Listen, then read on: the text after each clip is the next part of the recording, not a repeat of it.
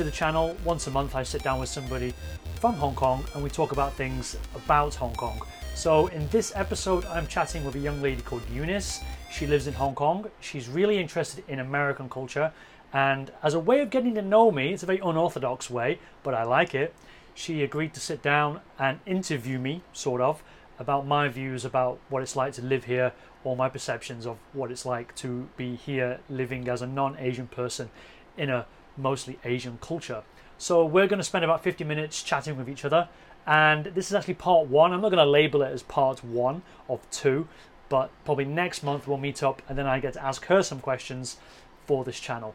We talk about some of the differences between Western and Eastern culture, whether one is more open-minded than the other, the issue of conformity, gender stereotypes and stereotypes in general, and whether, because for me a lot of the issues that maybe are being brought up are because of an American sort of view or interest from Eunice that I don't think is applicable here, or it's something coincidentally that I'm just not trying to interest myself in as much because I want to involve myself in domestic political issues or issues of a personal nature in Hong Kong. So sit back and enjoy because it's a long one. Why don't you introduce the idea as to why you wanted to ask me these questions? So I'm coaching her live on Periscope. Yeah, I'm like not that professional. So a few of you have been following me for a while, and I always title Hong Kong blah blah blah when I scope, and then I could be scoping like a botanical garden, and people can be asking me political stuff about Hong Kong. So I figured that if my viewers are interested in politics in Hong Kong and China or in Asia, then maybe I should talk more about it. And I figured it would be like a lot more interesting if I have like someone else's perspective who is like a non-local. So we have this set up today to like discuss like But why did you want to ask me these questions? Ask you these questions. The first few questions are kind of simple. Like they don't really get into like politics and stuff. It just talks about your views on like Asian culture. And then after those questions, it's more like we touch on the more sensitive topics. We'll get into that in a minute. But why is it important to ask me these questions? Why is it important? Because I'm asking her questions before she asks me these fucking questions. Because can we swear on your Periscope? I know, yeah. Oh, okay. Because I noticed that a lot of scopers actually refrain from talking about political stuff. And I figured that it's important to talk about politics if you want to get like people's attention, and like if you really want to improve like you can't really do much with like a broadcast, but if you want to how do I word that?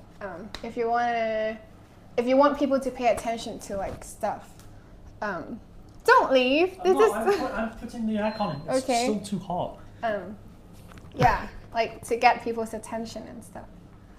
Okay. Right, everyone's been here now for 6 minutes. So go on and ask your questions then. Yeah. To what extent do you think there is a drastic difference between Asian and Western cultures?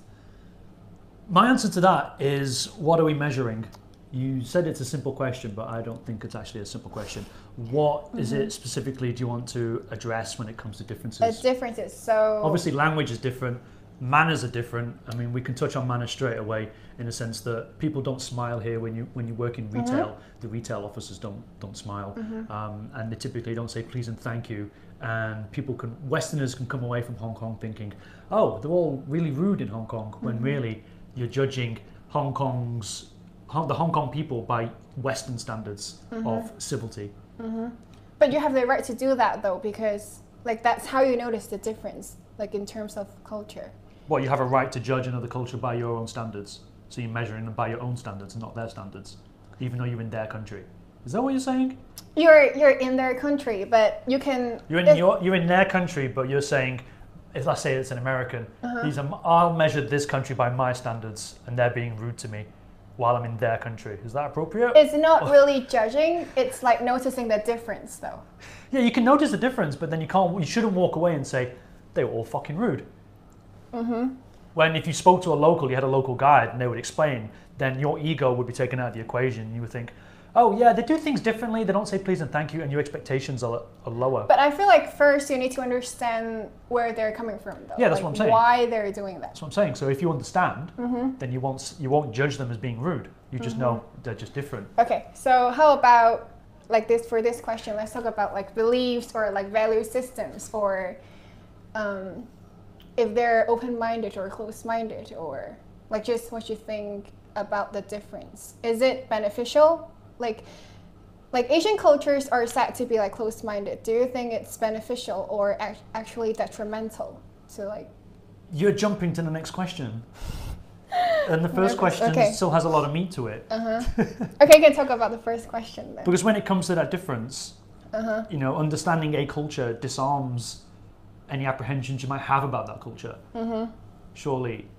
You can see that, right? So like when I went to Russia last year, I was really scared of going to Russia because of what I learned from the media. But when I went to Russia, I survived. I'm here. But then I have now had the attitude that Russia is one of the best places in the world to visit. Are those super hearts for me? I guess not. It's one of the best places to visit, and I would gladly go again because I really enjoyed myself. My mind changed because I actually went there and soaked up some of the culture. Again, someone could have been there with me and explained a little bit more. I could have got deeper. But my impression was the media is lying to me. There's always this negative idea that they're going to hurt everybody. Of course, I understand that. One, I'm not gay, I'm not black. So that removes a lot of problems if you're going to go there as those two minorities. But as a white person, I have nothing to fear, and I had a really nice time. Right? So it's about going there and then being open-minded to understand it. And when you say on the next question, are people open-minded? It's unfair to sort of just point the finger at them and say, are they open-minded? Because are we open-minded ourselves? Because we judge them on our standards still. So you've got this sort of oxymoron catch-22 situation where you can say, oh, they're closed-minded. But again, we're being closed-minded because we're measuring them by our standards. It also depends on where you're from, actually. If you're a white person like going to Asia, then you may experience a kind of like pressure or like a sense of like you're kind of, what do I call it? You're trapped in their culture, because Asian culture is kind of like more close-minded. But if you're keep talking. But I'm not jumping, like I'm making my point. Someone asked the question, so I don't interrupt you. I give them the question. Yeah, and then if you're actually an Asian going to, let's say, America, then you're actually experiencing a lot of like stimuli or like open-mindedness. So I'm going to repeat the first question. It is, to what extent do you think there is a drastic difference between Asian and Western cultures? Yeah, that's kind of like my point of view. But have I answered that question, or are we just starting to answer that question? Because are there drastic differences? You look at this word drastic. What is drastic, really? This is a modern city. It's very British in design, so it's not that drastic in Hong Kong. But if you jump into China, then things are going to get drastically different. But people still do the same things. When I went to Shenzhen last month for the first time, the first things I saw was like a Puma store, an Adidas store, and a Pizza Hut probably. And those are all imported things that we can consume. We're all consuming the same things. That's not really different. Promotional sales might be different if you want to dig down into deep of it and get boring with it. But we're all buying the same stuff. But what is that difference that you're looking for exactly? Because that difference in terms of like thinking or lifestyles, or just basically like how, like your perspectives on different things. Ultimately, we all want to be happy, and we just get about trying to achieve happiness through different means. So we all have different definitions of what happiness is then. Do you see it expressed in a different way in China compared to the United States, for example? In terms of, I'm going to give you an example. We all want to watch TV. We all want to relax. There's no real difference, but how we get about it is going to be different. If you talk about differences, then look at the Asian work ethic, and that's actually become a stereotype. In some ways it's insulting, but it's in some ways congratulatory of Asian cultures, where Asian people will work harder to get something. Over here, it's just reinforced by everybody else wanting to compete with them. Whereas at the moment in America, you're sort of held back in Harvard, for example, and they make it even harder for the Asians because Asians don't take the time to complain. That is a drastic difference because Westerners will complain a lot more about things to get what they want, whereas Asians are just like, right, let's put the head down and work even harder. And so they actually, in that sense, with the whole Harvard situation, they aren't fighting for themselves directly. They're sort of being more passive by just working even harder to their detriment in that example. So that's like another drastic difference then, like in terms of like work ethic and stuff. I don't think it's drastic, but I do think it's significant because probably as a generalized group of people on the whole, they are working harder for the things that they want. But then if you want to dig in deeper, is the media part of this narrative where they're saying, well, Westerners aren't as hard working, when a lot of the technology innovations are actually happening in the west coast of America, for example. Apart from a few outliers like DJI or in payment options for apps and stuff like that. Right? If it wasn't for the West, we wouldn't have the internet. We wouldn't have iOS, for example. We wouldn't have the Apple company doing things. So there are outliers. We Americans live out in neighborhoods, but in China they live up in buildings. See, when you ask me that question about drastic differences, I would say I know I'm sort of splitting hairs, but significant differences. So people do live in apartments here. Maybe I should have worded the question significant difference instead of like drastic difference. Yeah, but so the idea of community is different. Expectations are different. People have to live together in a much more confined space. Yeah. But then, because of that, the life expectancy in Hong Kong is now third or for 3 or 4 of the last years higher than anywhere else in the world. And part of that is maybe because a lot of people eat meat here. And the other one is because social bonds are stronger and we all sort of get on with one another. But saying that, Hong Kong is like 92% Chinese, so there's hardly any ethnic minorities or this idea that another minority is taking over the neighborhood. There's hardly any angst. So there's a lot of social cohesion here, more so than probably in Western countries that have opened up their borders to immigrants. Not saying immigrants are a bad thing, but people do take offense at someone else being different, which goes back to the beginning of the conversation. Back to differ, though. When you judge people by their differences, by yours, and because with your own inbuilt cultural standards. You say that there's like a sense of social cohesion in Hong Kong, and I don't feel that as a local. Like you remember like the Umbrella Revolution, right? Like there's a lot of conflicts in recent years between Hong Kongers and like mainlanders. And we call them what, like worms? Like Hong Kongers refer to like mainlanders as like a really offensive term, and then locusts, I think, I've never heard of worms, but okay, go on. Yeah, and then mainlanders kind of discriminate against Hong Kongers when we are rude to them. So it's kind of like there's this huge conflict between Hong Kongers and mainlanders, and. But again, that's a microcosm of what we've just talked about, whereby Hong Kongers are judging Chinese people by their own standards. It's just another mini example of what we just talked about. They're not looking at so if the mainlanders come here and piss on the streets, that's because a lot of these Chinese have all of a sudden been given a lot of wealth, but they haven't necessarily been taught in the same ways how to deal with that wealth. So if they piss on the streets, it's because they just need to release. They don't realize that there's public toilets probably because their own environment. There are no public facilities like we have in Hong Kong. Now we can tell them and complain, and eventually some of them will learn. You hear it now where people are on these social media platforms in China where they're getting upset at the behavior of other Chinese people. That wasn't happening 5 years ago. I didn't see that outcry, and now they're doing it. Even in Sweden now, there's some Chinese people who are picked up by the Swedish police, and people are not being critical of Sweden, they're being critical of their own Chinese kind because of their behavior, because they've learned, oh, we shouldn't do that in foreign countries. But to go back a little bit more, when we talk about social cohesion, I'm talking about internal to Hong Kong. I don't mean visitors coming to Hong Kong. But you address a point anyway that Chinese and Hong Kong Chinese are culturally a little bit different. They've split up a little bit. So there is some disconnect or some conflict there. But I just mean inside, amongst Hong Kong people, everybody just gets on with one another. Yeah. And you don't have those problems. that you might have in the West, where, oh my God, some black people are moving in, or some Syrians are moving in, and they're sponging off the state, right? You don't have that conversation here. Yeah, so like Hong Kongers kind of work towards the same goal or like ambition. You can't even be against Muslims here because they import Muslim workers to Hong Kong. They actually have an entire industry dedicated to like immigrants or like people of a specific race. So that's that. Well, what is that? Don't distract yourself with the comments. Focus on that point.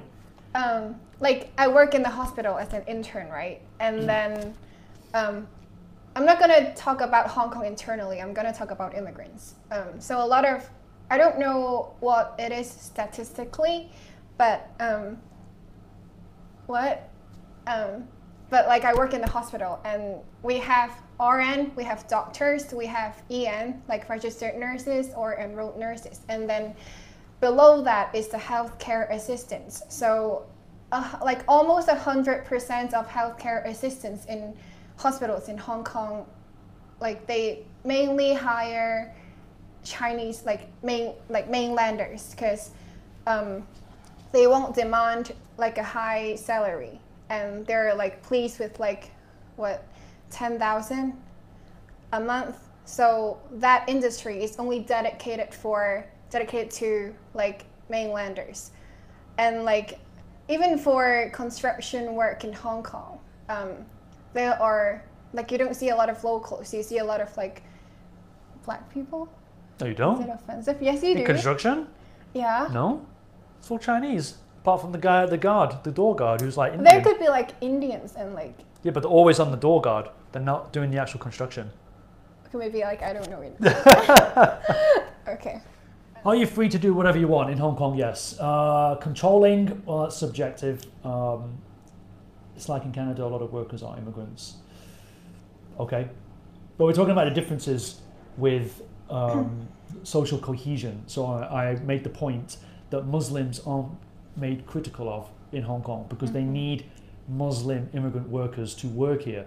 So that's an interesting difference because they're coming here to look after Chinese people. You can't criticize literally thousands of women who come here who are Muslims to look after their babies and then ridicule them in the media because what kind of presentation does that give to people inside working in Hong Kong and outside if they're looking for employment opportunities? They're just kneecapping themselves, so they won't have a negative bias against Muslims. Yeah.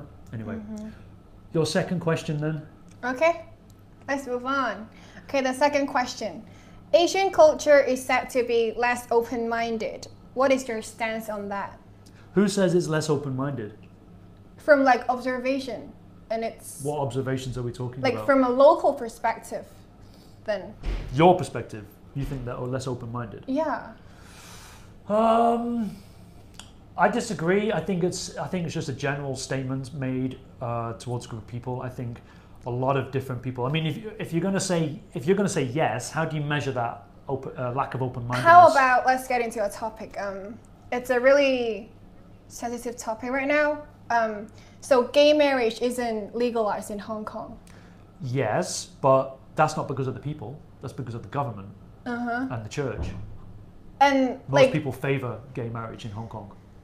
Okay, so gay marriage is like legalized in a lot of states in the US, and like they have like this large scale gay marriage like parades like supporting gay rights, but we don't really have that in Hong Kong. We do have like the parades and stuff, but it's not as big as the one in the US. And there's actually news in like back in May. There are 2 US government officials who like they got married in the US, but then they moved to Hong Kong and their marriage isn't recognized legally in Hong Kong. So they're not considered a couple in Hong Kong. So people are still taking away like freedom or like other people's happiness just because of their so they're kind of like forcing their own beliefs on other people. But if I wanted to marry a tree or a dog and then brought that tree or dog to Hong Kong, should Hong Kong recognize my marriage certificate with a tree or a dog? You can't, because if you're saying that they can create, they can legalize gay marriage in the Western world and then bring it here, that a lot of the phenomenons, a lot of the social problems that we have in the West are being imported into Asia, and then we just assume that, well, they should do it because it's the right thing to do, when you can't force change, and you have to sort of like, manage it, massage it a bit, and expect people to open up a little bit. For me, I'm not defending the law where it says gay people can't get married, but you can't just say we got married in America and then we're going to go to Hong Kong and expect to be living as a married couple under their law. Again, we're judging them by our standards. I know gay people here who are married, Asian people, and they just live with the fact that the law says they're not married, but they wanted to get married anyway, and they went to America to do such a thing. But again, it's this idea of standards, and the sad part is that what's infuriating for me, and it's probably infuriating for you, maybe some of the listeners, is that the arguments that they have against marriage, or even weed, it's like, well, we had that conversation in the West 20 years ago. Why are they still having it? Why haven't they learned? And obviously there are religious interests who have their own agenda, and they have sex with children and they're still doing it, but gay people can't get married. And there's this weird narrative that just flows. So it started in the West, we had those arguments, and then we solved it by legalizing it, and now you have to start again in Asia because it's a different country, and you've got to translate all those arguments into the mainstream. So it kind of proves that everything starts with America, so they're more open-minded. Like, they're the first legalized. Everything starts with America. Be careful now, Eunice. So gay marriage is legalized in America first, and then other countries. In the world? I don't think it's America first, but compared to countries in Asia, Western countries kind of start. Yes, okay, that's first. okay. I don't actually know which country legalized gay marriage first, but I don't think it was America. So Western countries, so that's already an evidence that Western countries kind of they're more accepting of new ideas, of new things, of things that they're not familiar with. They kind of accept that first with that attitude, and then people in the East kind of follow suit. So people in Hong Kong now are kind of fighting for gay marriage and stuff, other things that should be legalized. Right. So that's evidence that Asian countries are slower in terms of accepting new ideas, and they're not really that comfortable with. Yeah, but here's one of the drastic, going back to your first question, here's one of the drastic differences between the East and the West, and that's that Asian cultures are more traditional, and you have to abide by those traditions. The pressure on adhering to that tradition is stronger, so it does limit the kind of social changes that you get in the West. But I think that tradition can be preserved, but we also have to move on in order for society to improve. You cannot force, you cannot say, women needs to be in the kitchen because tradition said so. The Chinese tradition says women should be in the kitchen. So do you understand what I mean? I know what you're saying, but they also say that women hold up half the sky. So there's two sides to that. But they don't practice what they preach, because if you look at the upper echelons of the Chinese government, there's hardly any women. But they still insist on saying that women hold up half the sky. But in what context? Right? So there is that. So there are words and there are actions. And I think change will come, but you can't just force it just because it happened in America or it happened in Europe. You have to have those Asian people probably go to Europe, go to America, live and breathe that culture, and then go back and carry these ideas with them. And they've become westernized. And some people will reject those Asians as being corrupted or tainted somehow. And that conversation will be, pushed. There'll be some pushback against that conversation. But the bottom line is the people in Hong Kong don't care about gay marriage in the sense that they're not against it. They don't mind it. It's just those in power, and we have to separate the people from the government. Who is the one that is not open-minded? Carrie Lam, the leader of Hong Kong, won't even say the gay games. We're supposed to get the gay games very soon, the gay Olympic games, and she won't say that. She won't say the word gay. She'll say same-sex games because of her Catholic faith. And so it's Catholicism that, in this case, that's holding us back. It's not the people. It's not tradition. It's this Western tradition, actually, or this Western religion. So, Maybe you haven't heard a lot of like Hong Kongers speaking up against gay marriage then, maybe. I've never heard any. So you don't. I know loads of gays in Hong Kong actually, but I've never heard a non-gay person say I'm against gay marriage.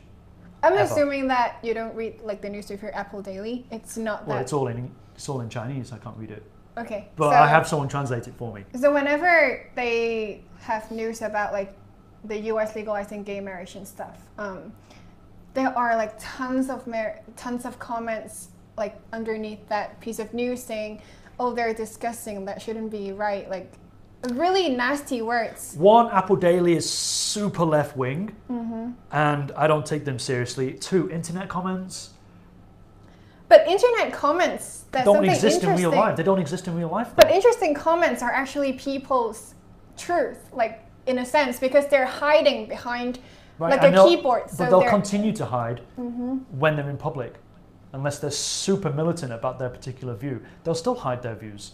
And actions speak louder than words, so they can say, I hate gay people, I hate black people, I hate all the immigrants coming here. But what are they actually going to do? Are they going to stand outside and protest and then show the world that they're an ignorant person? If they don't do that, then it's fine. They can just sit on the internet and think, I'm a great keyboard warrior and I'm going to change the world through typing, when that's not necessarily how movements move. That's not how they progress. So fuck them. like it's not really about like them being private or public about their opinions. So I feel like even if they're like, it gives them a sense of like an, what do you say, like it's still what they think. Like even if they're just hiding behind the keyboard, it's still their kind of like ideology. Because even when I'm in university, like I remember when I was a freshman, we have this project and it's about gay marriage and stuff, and then majority of my classmates, they don't support gay marriage. So a lot of them are saying that gay people shouldn't be allowed to marry because it's unnatural. Yeah, but are they part of the political process? Are they going to get in the way of change, or are they just going to grumble? No, So it it's doesn't matter like, what they say. It's You have to. allowing them to express their views. They can express it, but we have every right also not to listen. So they're not going to do anything. They're just complaining. So they're just talking to the wind. They're just talking to the Twitterati or the Facebookers. Doesn't matter who's in charge. Who really needs our opinions on issues, and who can actually make a change? You speak, especially in America, you speak to your congressperson or your elected representative, and petition them. You don't speak to your grandma who it has full of these ideas that are outdated. What's she going to do? She's just going to sit in a rocking chair and just complain. And this is the person you want to take on. You have to divert your energy to where it's the most worthwhile. And if there's hundreds, it doesn't matter if there's thousands of people all complaining, if they don't stand up and do something about it, then it's just wasted hot air, as far as I'm concerned. Right? Okay. So what Don't do you forget to guys also think? look at my camera. Okay. Okay. So this nice lady is saying the people and the politicians of China don't like gay marriage. That would be generalization, though. You have to understand, but then you have to understand that China has a very strict sort of idea of what it means to be Chinese. They've just banned rap music because it's an imported type of culture, and they say this is not Han Chinese, and they want to try and keep their ideas pure. But from our point of view, it looks like they're limiting freedoms, and they are limiting freedoms of expression because they only want people to express themselves in a very narrow sort of definition of what it is to be Chinese, and they're being socially engineered to not do certain things and to do certain things. It's so different over there in mainland China. Maybe I worded this question, Asian cultures are less open-minded, because I've been to like Canada before, and then I've experienced their open-mindedness. That's why I feel like Asian cultures are like less open-minded. Are they though? I mean, look at it from a different look at it this way.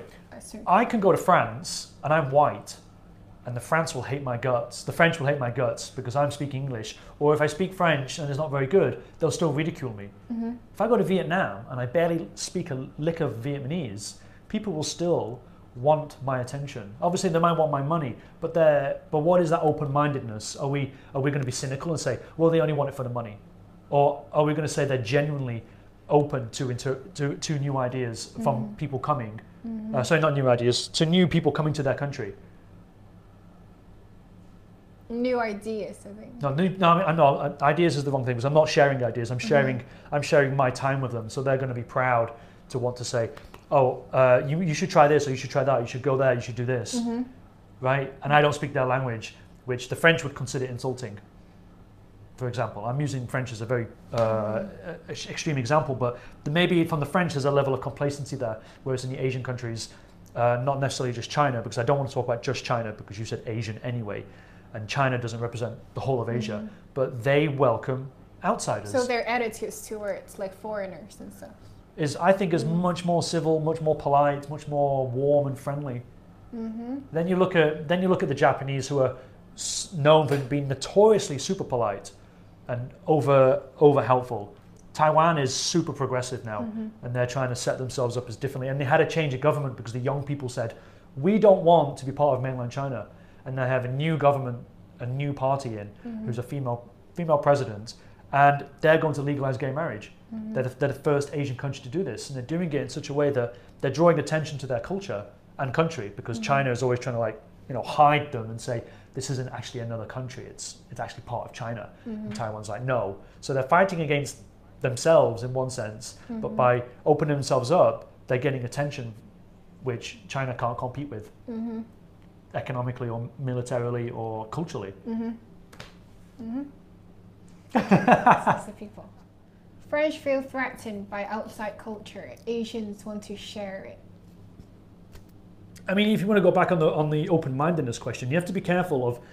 This is something that I try to do on my Periscope and on my YouTube, and that's distance myself from American media, because American media seems to envelop the whole world. Everyone seems to know what's happening in America, but no one seems to know what's happening in America, outside of America. And what is the narrative in America might not necessarily apply here. So, like the word Oriental, you can use that word here.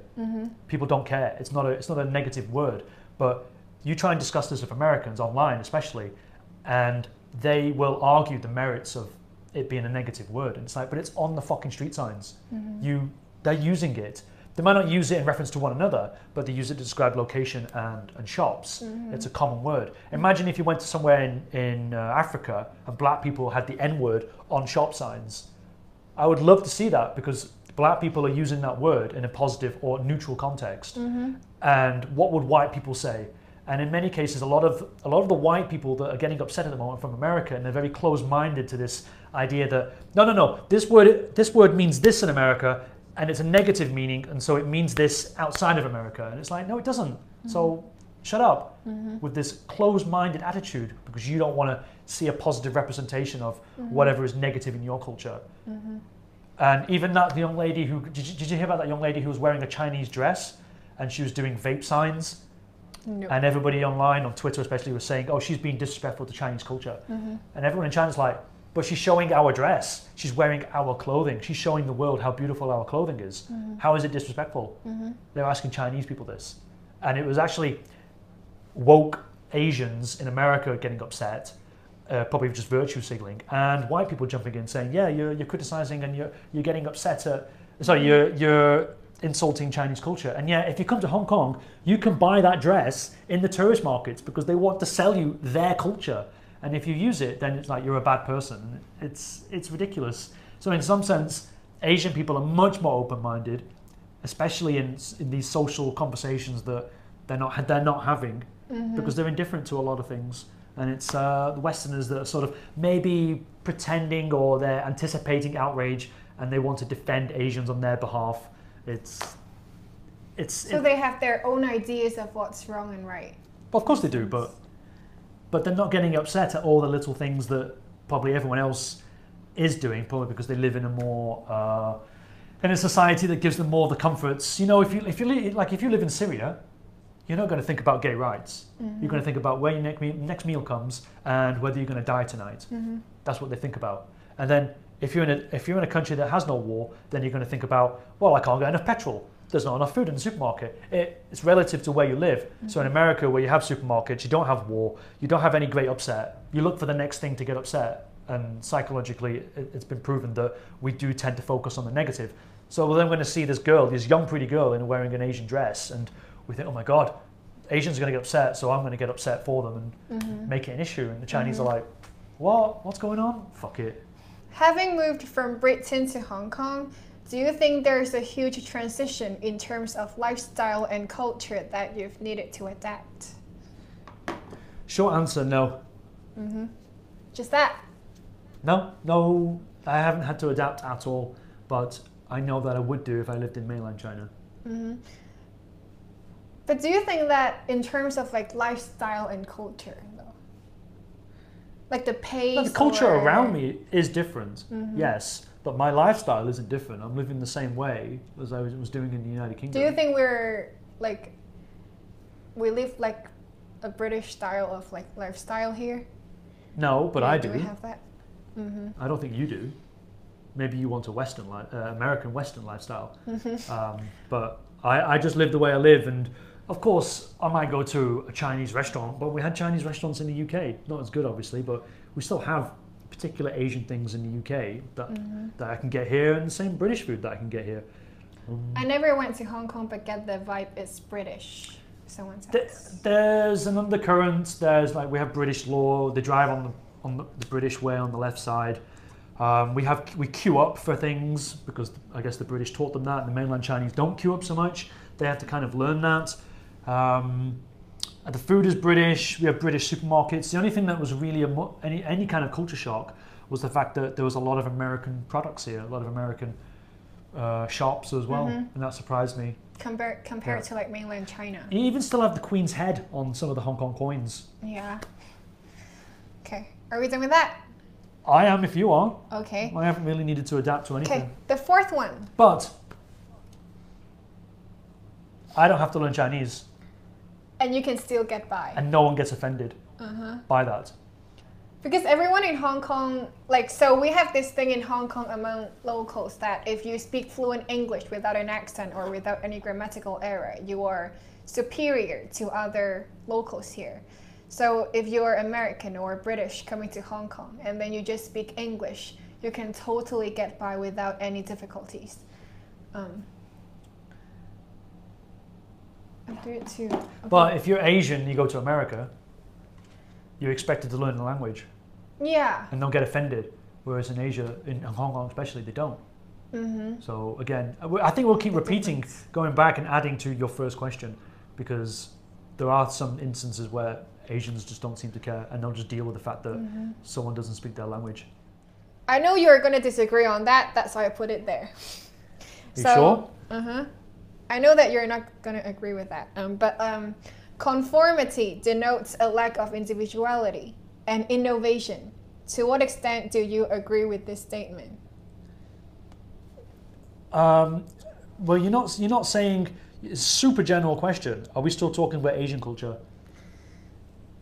There's no limit to like what you can answer. Because we could point that question at any other culture and say they're conforming to an idea that is wrong. How about we stay in like the Asian culture? Then? Okay, maybe I'll save that question and ask it you back. Okay. Conformity denotes a lack of individuality and innovation. So you're saying that people aren't individual here, aren't a bunch of individuals? So they don't, not that, but they don't allow you to be. They don't really allow you to be yourself. In what way, other than being not allowed to be gay? Not publicly. Well, yeah, actually, you can be gay that's publicly. An example. You can be gay publicly. I've seen men hold hands on the street, or as well as women. Okay, I'm a girl, and I'm gonna talk about this. Conformity. So this is considered heavy makeup in Hong Kong. You don't see a lot of people with this much makeup, but like in the US, this is like so normal. Like you can just be yourself. They consider makeup as art. Like it's a way of expressing yourself. But in Hong Kong, like I go to school like that, and my classmates would be like, "Oh, that's too much highlight. That's too much contour. Like you shouldn't do that. Like girls should be subtle and they should be elegant." So there's this idea of what girls should be like in public. So they want me to like kind of conform to that idea. They want to shape me into something they want me to be. But that's with any culture. But with Hong Kong culture and specifically, yes, you're right. There is this idea that women should be something. But I've met enough women to know that a lot of them, one, don't wear makeup. They don't even shave their legs. Okay, but then are you saying? But actually, using your point, Do you think you're losing your individuality because you're wearing makeup? I don't think Are you saying? I don't think. But when you put it on, are you acknowledging that you're becoming less you and you're becoming more of that, whatever that beauty standard is? I don't really conform, like, but I do feel this pressure of people. Like when I put on makeup every day, I know that I'm gonna go to school and someone is gonna comment on my makeup. That's not really a big issue, but you notice that like every day when someone says, "Oh, like your highlight is so heavy today," so you feel this pressure of being caged in a box that you, like they want to shape you into something that. So don't wear makeup. But I love makeup, so now you're asking me to conform to that idea. But you're the one. No, I'm not asking you to conform. I'm just suggesting. I'm not telling you to not wear makeup. I know. But like, what if, like, makeup kind of makes me feel more confident. But are you losing your individuality? Individuality. What if my individuality only comes out when I'm confident, and I'm confident because I wear makeup? Okay, then you've answered your own question. If it comes to conformity and people want to be individual, but there's only so many permutations of a person, and we only allow certain. Like I can't walk down the street wearing pink. I can't wear a pink suit because I'll be ridiculed. They're like, look at this gimp. Okay, so we sort of unconsciously conform to a dress standard, a code of conduct. We don't allow all sorts of free expression, even though we say we allow free expression. We don't. Is anybody walking around just in like a bathing suit just for the fun of it, even though they're not bathing? But that's different though, because in the US you see a lot of male YouTubers. Yeah, but that's on YouTube though, and you're doing it. Who you are on camera is not who you are in real life.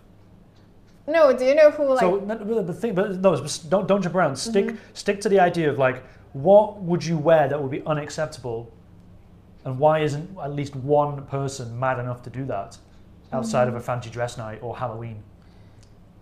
I feel like a person should be able to wear whatever they want. Like I can, like why do we create clothes? Like I can be walking around the streets naked and there shouldn't be a problem. It's just this society's idea that it's giving you the idea that, oh, it's wrong to expose your body. Like it's society's expectation, like the rules that you have to follow. Ultimately, I think none of us are truly individual because we've already conformed. Anybody here, I would assume, is over 18. We have already conformed to such a degree, and we've all lost our individuality to a certain degree, and we would be in denial of that. But So for example, my hair. Okay, by the way, I'm bald on top. If I didn't conform, I just wouldn't shave it, and I'd just let it grow, and it would be like look like I was some sort of Chernobyl victim where they got clumps of hair. But I decided to conform and look at least more presentable. I've lost my individuality. That idea never came to my mind. It only comes now with this conversation. I didn't have that original idea. Maybe other people might do that, but they haven't. So do you think that conformity also means like it's actually detrimental to one's own development? But we're all in this detrimental sort of state.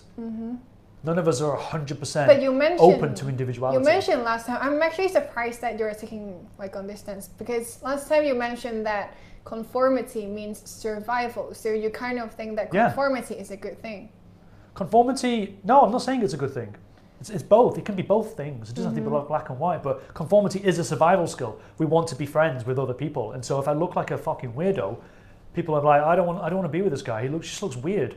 Why doesn't he cut his hair? Why does he let his fingernails grow? Just little things like that I'm just talking about.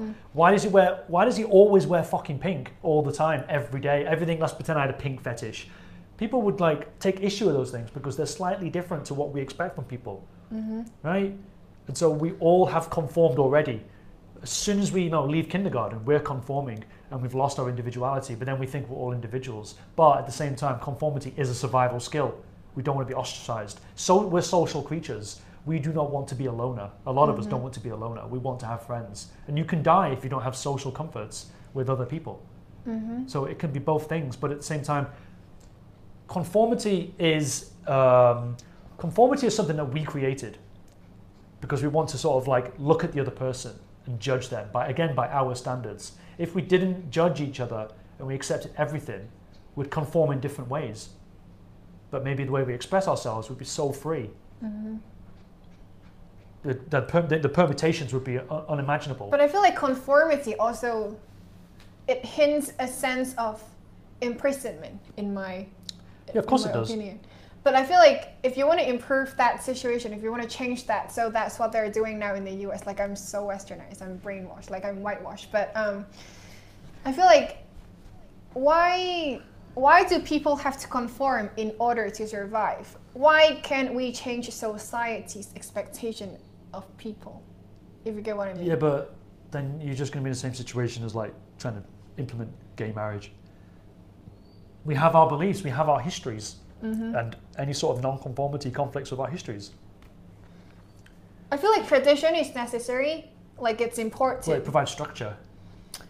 You need some kind of structure. But you can also you can like preserve that tradition, but at the same time move on. Like you can improve. Yeah, but we're also an attention society. So if your attention is not on God and it's on dressing in pink all the time, I don't know why I'm using that as an example. Or you have a bathing suit fetish. I don't know. Whatever that is, you're taking your attention off God. And there are people in this world who want your attention on God because they have your attention. So you're always going to have that conflict, aren't you? Okay. What about the people there? And that's nothing about Asian culture. That's endemic to all cultures. That's interesting though. We can move on to the next one if you want. I don't have a lot to say about this one, so... Really? Yeah. But it touches on the topic of gender roles. Okay, maybe I will then. Ask the question. Okay, the fifth one. Stay-at-home moms are usually considered normal, but stay-at-home dads are usually criticized as being weak. What is your take on that? Again, we're judging people by certain standards, but these ones just seem to be gender-specific standards. Wait, can you elaborate on that? I can elaborate. Well, we just judge each other like, how many male nurses do you know? In my class, there are 120 nursing students, but only 12 or 13 are male. And so what do you think about that 10%? I think... Do you think they're gay? No. I would assume they're gay. Because I'm closed-minded. I admire them for real men. taking on this career because they're obviously gonna have less career opportunities because they're male. It gives them. They might have more career opportunities. They might. But it also kind of gives them this disadvantage in this nursing field because you cannot work in female departments and stuff. Right, but females can't work in male departments. Yes, we can. Can you? Yeah. In what? They have mixed wards or female and male wards. Okay. So male nurses normally only work in male wards. They only treat male patients. Well, that's a problem that I don't know how you're going to solve that problem because that's super niche of a problem, and it takes a lot of people to want to sort of conform to that idea of a man looking after their grandma who might diddle them in the dark. Yeah, but then they're losing their individuality. Surely, if they have a male nurse put on them. I want a female. No, we haven't got any. We've only got a male. I feel like people might need to change though. It's okay to have preferences, you know. Is it preference? But there's a fine line between preference and discrimination. Don't you think? Yes, but what can you do about it? Again, Other than people need educate to be people from a young open-minded. age. Yeah, there's this thing about I'm not gonna go back to that, but I'm gonna talk about people perspective need to change. So before you move on, let's answer this question specifically about stay-at-home dads. Okay. My dad was cheated on Okay. by my mom. Okay, 2 times, and then he took responsibility of me and my sister. My mum didn't. So we were a single-parent family. My dad looked after me while he went to work. So my opinions on a stay-at-home man aren't negative whatsoever because I was raised by a man who basically had to stay at home when he wasn't working, and he made sacrifices, and I think people should take stock of what's happening. I was only reading today actually about a man who was shaving on the New York subway, and he went viral because someone videoed him, and then all these people made judgments, and then the article I read was trying to address these judgments and let people know that this man is actually homeless and he didn't have time to shave at his home, and he was going to a job interview, and people are shaming him, saying he's a scruff and you're fat and you're ugly. It's like, this is a guy who's homeless and he doesn't want to tell people that he's homeless. So we know nothing about these people. Why are we judging them? So you need to know the backstory before you really judge someone. People shouldn't need to know the backstory. People shouldn't judge whether a man stays at home or not to look after his children. If you look at it like, if you say, right, there's judgment to be had on that man. Why? He's doing something wonderful for his children.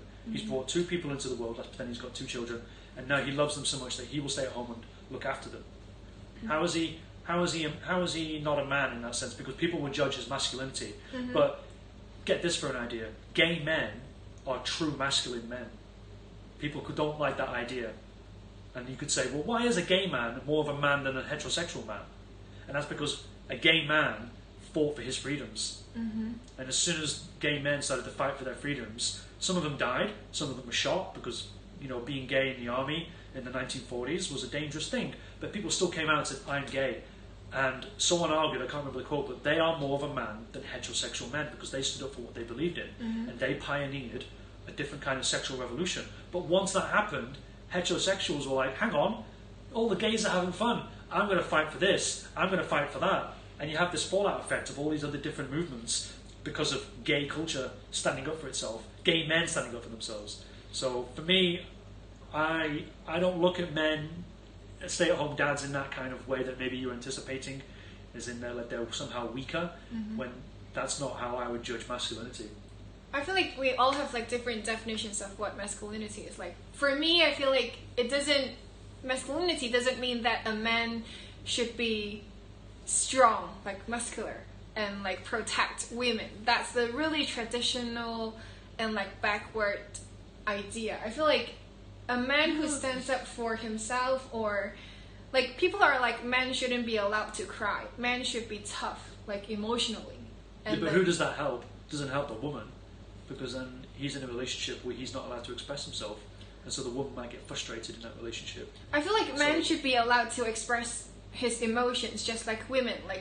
There should be a gender, it's like gender equality. Why can a man do these things? It doesn't, if a man cries, it means that he's human. It doesn't mean that he's less of a man if he expresses his emotions. If you get what I mean. Yeah, I get what you mean. That's fine. I think the ultimate theme behind this whole conversation is that people should be just less judgmental and be kinder to one another. And you'd solve half these problems or half these issues that we're having if we just keep an open mind. All of us. And for stay-at-home moms, I feel like women are as capable as men in the working field. All of them? Be careful now.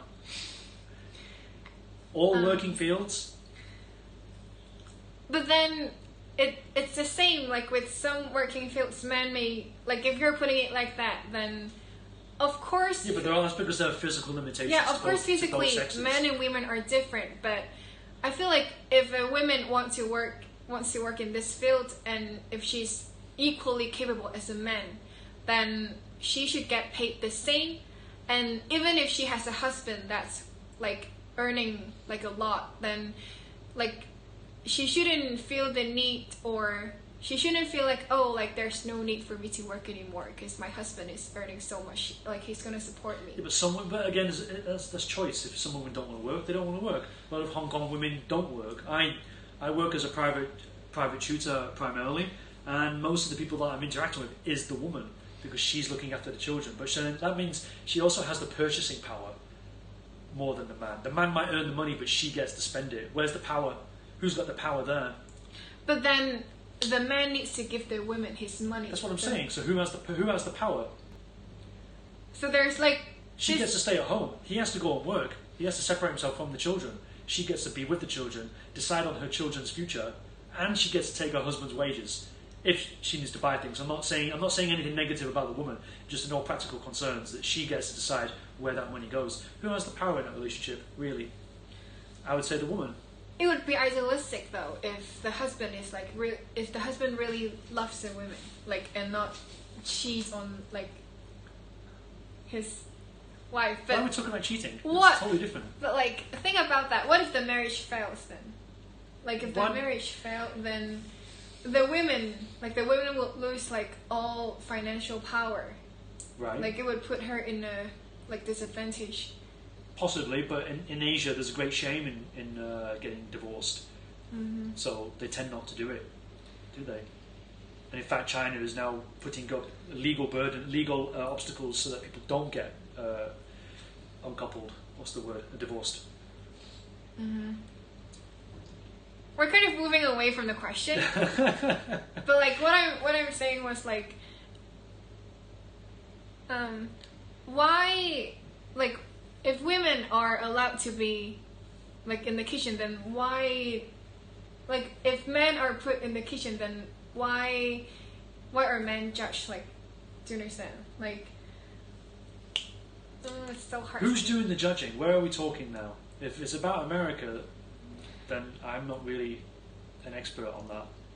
How about like Asian culture? Like even in Hong Kong, if you're a mom and you stay at home, that's Do you normal. know any stay-at-home dads in Asia? Nope. Okay. Like I don't know any dads who like.